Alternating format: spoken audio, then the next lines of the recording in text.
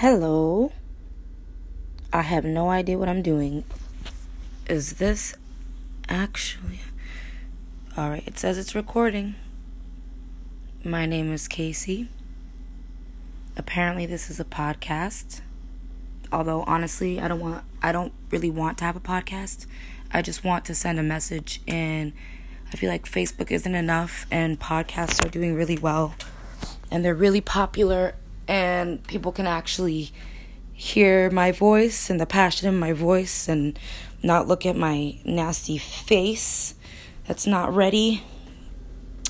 And this is just heavy on my mind and in my heart right now. So, obviously there's a lot going on in the world already. Already been thought that the world was about to actually end with all the red water and the locusts and the fires and all these basically apocalyptic events that are happening right before our eyes. Everybody knows it. Everybody sees it. And then boom, the racism train is back. People, every time this happens, people really act like they don't know where it came from. This was a whole topic of discussion back,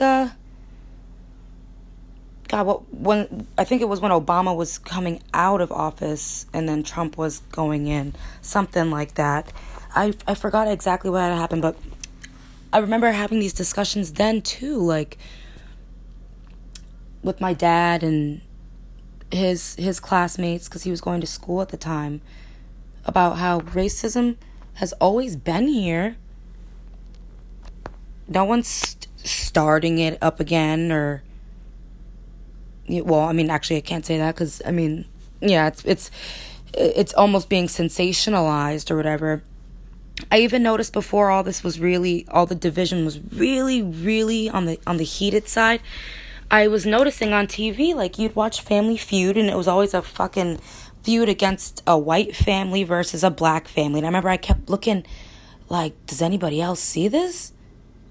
Like, what is this? Why is every single episode, why are they trying to pit black people? It was like a setup, like a foreshadowing of things to come or something. And I found it eerie. And then all of a sudden all this crap happened, so it was even more eerie. But yeah, talking about it with my dad and his classmates, and my dad is so straight up. He doesn't fuck around. He does not fuck around, and he will tell you exactly how it is. Like, and he's pretty much right majority of the time. He's not always right. Damn it. I feel like he thinks he might be sometimes, but he definitely is majority of the time right. And he said this has been hidden in the shadows since the beginning of all of this. It's always been this way. But people just hide it. That's why you hear it here and there. You know, when I was going to school, and you know, little things you hear as you get older, all the racist crap you encounter over time, the looks you get, the people following you in the stores. It's always fucking something. I live in a small town in Connecticut that actually, you know what? Maybe you've heard of it out there, somebody. If you're not from around here and you happen to come across this. We recently were in the freaking headlines of the New York Times, and what else were we on? Some other fucking newspaper bullshit, for the whole Redmond, Killingly Redmond bullcrap. So the high school I graduated from, the mascot is a Native American. It's a Redmond, which is an offensive term. To me, a lot of people Oh my God, I'm about to cry. Oh no, I'm about to cry. That's so sad. Oh my God, I just posted. Oh, poor thing. Oh no. I just posted a status on Facebook that said, oh, Marissa, baby girl. No. No. She's thinking, okay, so I posted on Facebook a status in kindergarten. I had my best friend at the time. You know what? I'll say her name on here. I'm sorry. I don't know who she is at this point in our lives. I think she lives in a different state. I don't even know her anymore. But in kindergarten, my best friend, Kayla Seifert. I didn't want to say it because I have her brother, Michael, on my Facebook. But, here it is. It was Kayla Seifert. One day, we used to sit next to each other every day in the circle. Every day. And I would follow her around. And... No, I wouldn't follow her around. I'm sorry. I'm skipping forward. I'm disoriented right now. There's a lot on my mind, and I'm so emotional. We would sit next to each other in the circle every day, and one day she wouldn't sit next to me, so I started following her around. That's what I meant to say. So this one day out of the blue, like, she just kept getting up and moving away, and then I would follow her, and she would get up and move away, and I'd follow her, and I was just kind of like, what are you doing? And she goes, I don't want to sit next to a tan person. And I remember I just, like, I didn't follow her anymore, or maybe I did, I don't know, but I just remember being so confused, and I had the sense back then. I literally remember thinking in my head, who told her that? Because I knew in my head, just come up with that on your own, if that makes sense. At that age, I knew she wouldn't have just said that, because she would have said it already, if that makes sense. She would have said it already if she knew it. So, like, in the way she said it, like, in my heart, I knew, like, somebody had told her that, or she heard somebody say that, and, like, she was kind of, like, trying to, like, repeat it, like, almost as, like, a, like, can I, like, when an adult says something, and you kind of, like, try it one day, and be like, can I say this?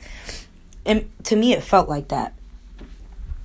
Like, it truly did. And so I never had hate. I mean, and especially at that age, you don't know. Like, she didn't know. I didn't know. Hate in somebody's heart that strong for darker people, that she heard it and internalized it and translated it like you would repeat a swear word.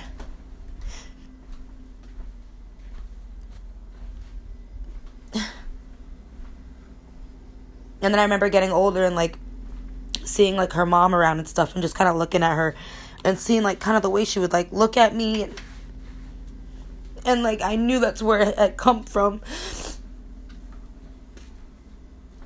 And then I grew up with these people. This is I'm still in this town right now.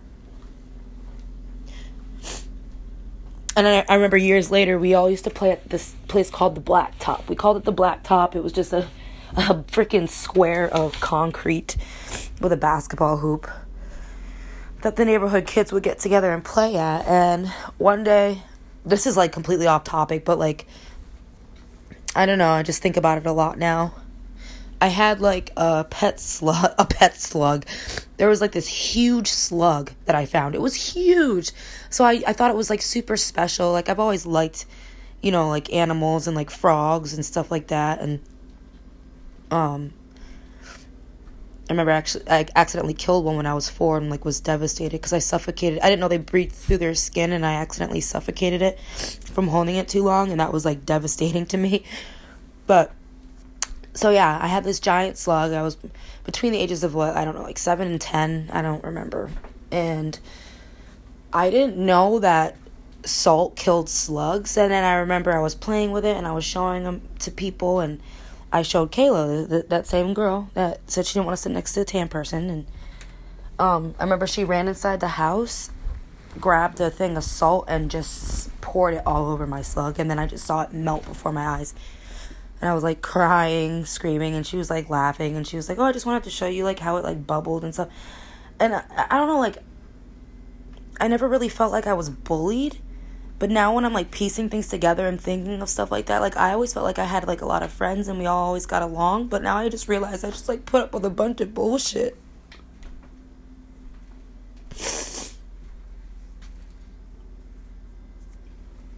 People called me Oreo. My brother got it way worse than me, but I've been called Oreo. Ugly.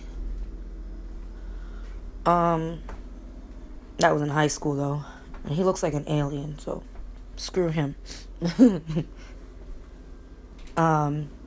People would write nigger on the windows on the bus on the way to Woodstock Academy. And it was just me, my brother Corey, and Justine on that bus. So it's like, who are you directing it towards? And why are you doing this? There was only, like, 5 people growing up. It was me, my brother Corey, Evan Parker, Brianna. She came around, like, I think a little bit later. We got Jasmine, Tyler. Hunter came around a bit later. But, like, see how I can just, like, name off, like, the select few people? Like, that's it. Like, you can name them off.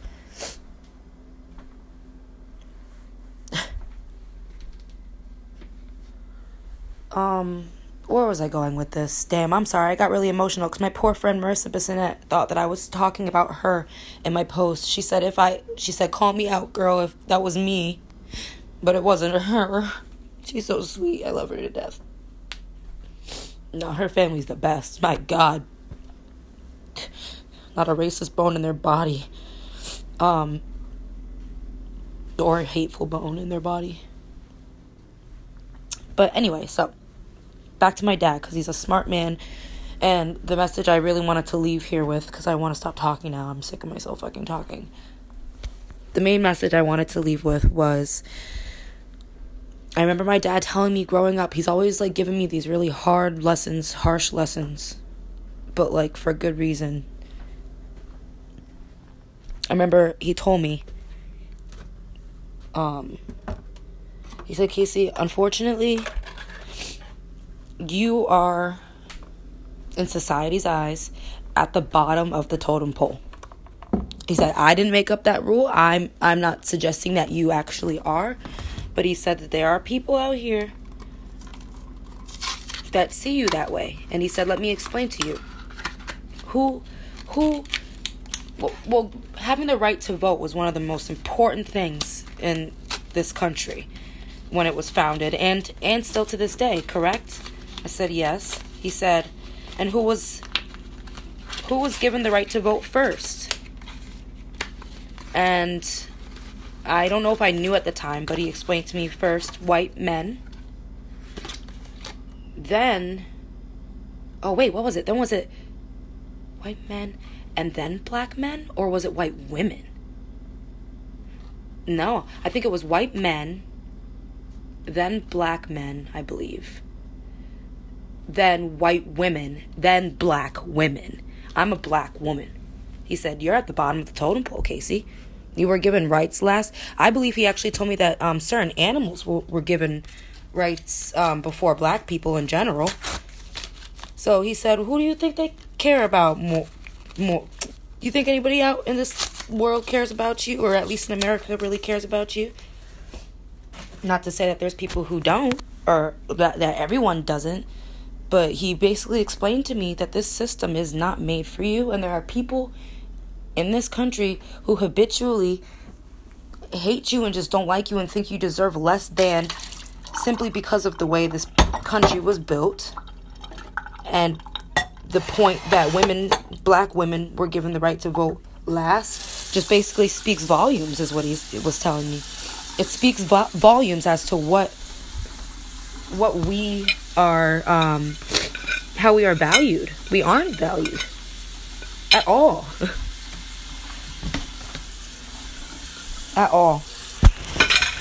And I'm grateful that he taught me these things at a young age, and I hope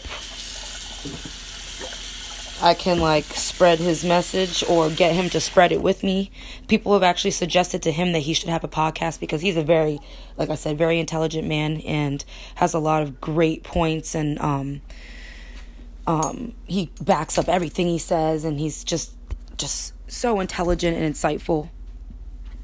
People have asked him to be a preacher or like a minister, and people have asked him to do a podcast. Like he's got a lot to say, and it's all meaningful. I don't think he just speaks to speak. I don't think I've ever heard him just speak to speak. Anyway, that's my emotional first podcast. I still got to give my podcast a name if I'm going to continue this. Somebody let me know out there. I don't know. And I know podcasts are like supposed to be funny, I think. I don't know. No. I know some podcasts are about like horror and stuff like that, but I want this one, I want it to be about just life and like real issues like this, and but I don't ever want it to get too controversial, you know, like I don't want to speak on feminism and Me Too movements and, you know, stuff like that. That stuff just gets to, and there's a lot of people who don't like what I have to say about that, but I am very passionate about this right now. And especially because I am biracial, I feel like it is interesting to see. I mean, I don't like saying like, oh, I see it from both sides, because I don't. It's I remember explaining this to my ex one time, because he was justifying the actions of a man that was abusing a good friend of mine. It wasn't justifying his actions, but he literally said, and I shit you not, he saw this man going after me and my friend. I wouldn't leave because I didn't trust her to be alone with this gigantic psycho of a violent man, so I wouldn't leave. But my ex left because he was scared. And after it was over, he proceeded to explain to me that there's two sides to every story. There's two sides to every coin. And I said, well, one side of that coin is rubbed dull. You can't see the face on one side of the coin anymore because he's abused it so much. The side of his story now is null and void. He's destroyed it because he's abused his power as a man. He's hurt someone. He has no justification. There's no rights for towering over a small woman and hurting her, let alone your wife. Sorry, I'm still passionate about this one. Ugh. Yeah, so I said, no, there is. I said, yeah, there's usually two sides to every coin, but not this one. This one's rubbed off. Same here. Same with this one. Even my mom, who's white, keeps going off on these white people who are talking about, oh, no, all lives matter. Or anybody who says all lives matter instead of black lives matter. My mom, who's white, even knows what's up and is fighting with her own mother for her racial tendencies. My mom's white and can't stand white people. She obviously knows it's not all white people because she's white too. And she knows that she's not like that. But she knows. I'm sure she feels the same. Like I just said, this coin, this racial injustice coin, there is no two sides to this coin. The face of one side is completely eroded, smooth, blank, gone. No regard. No remorse. Where's that 40 acres at? Just saying. For the Native Americans. And stop calling Native Americans Indians too, please. It's a whole India. You know what's a whole India in Asia called India? Those are Indian people. Yeah? Native Americans, that's why there's a differentiation between Native American and Indian, because they're two different things. Stop calling Native Americans Indians, please, please, please. Anyway. And then Native Americans were last of everything in this country. The people who, oh man, just, and they're out there living on reservations that most of them have no resources. They're living in Native American slums, and people call them reservations like they're fucking,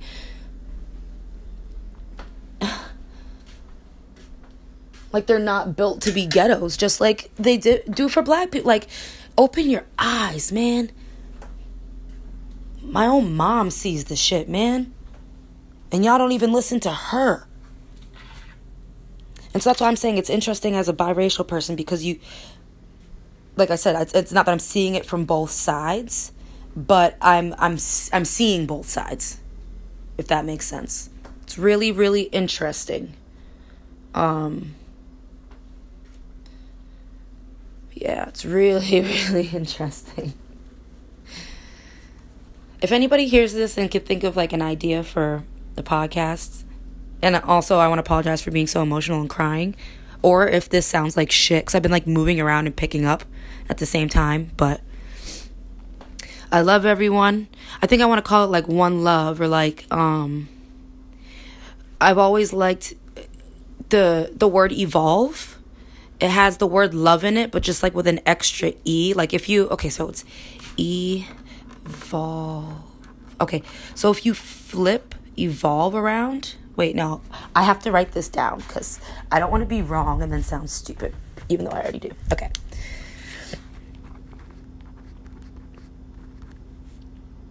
Okay, so evolve, if you switch the L and the V, it becomes E-love. And then there's like an extra E there at the beginning. But like, I wanna do something with that. So if anybody has any ideas, I like that. And don't steal my shit. I'm patenting it right now. TM. Evolve, whatever. Patent. TM. Mine. Don't steal my shit. Alright. I'm done. If anybody wants to talk, hit me up. Twiz out. Yeah, that's corny as fuck. All right, love you guys. Bye.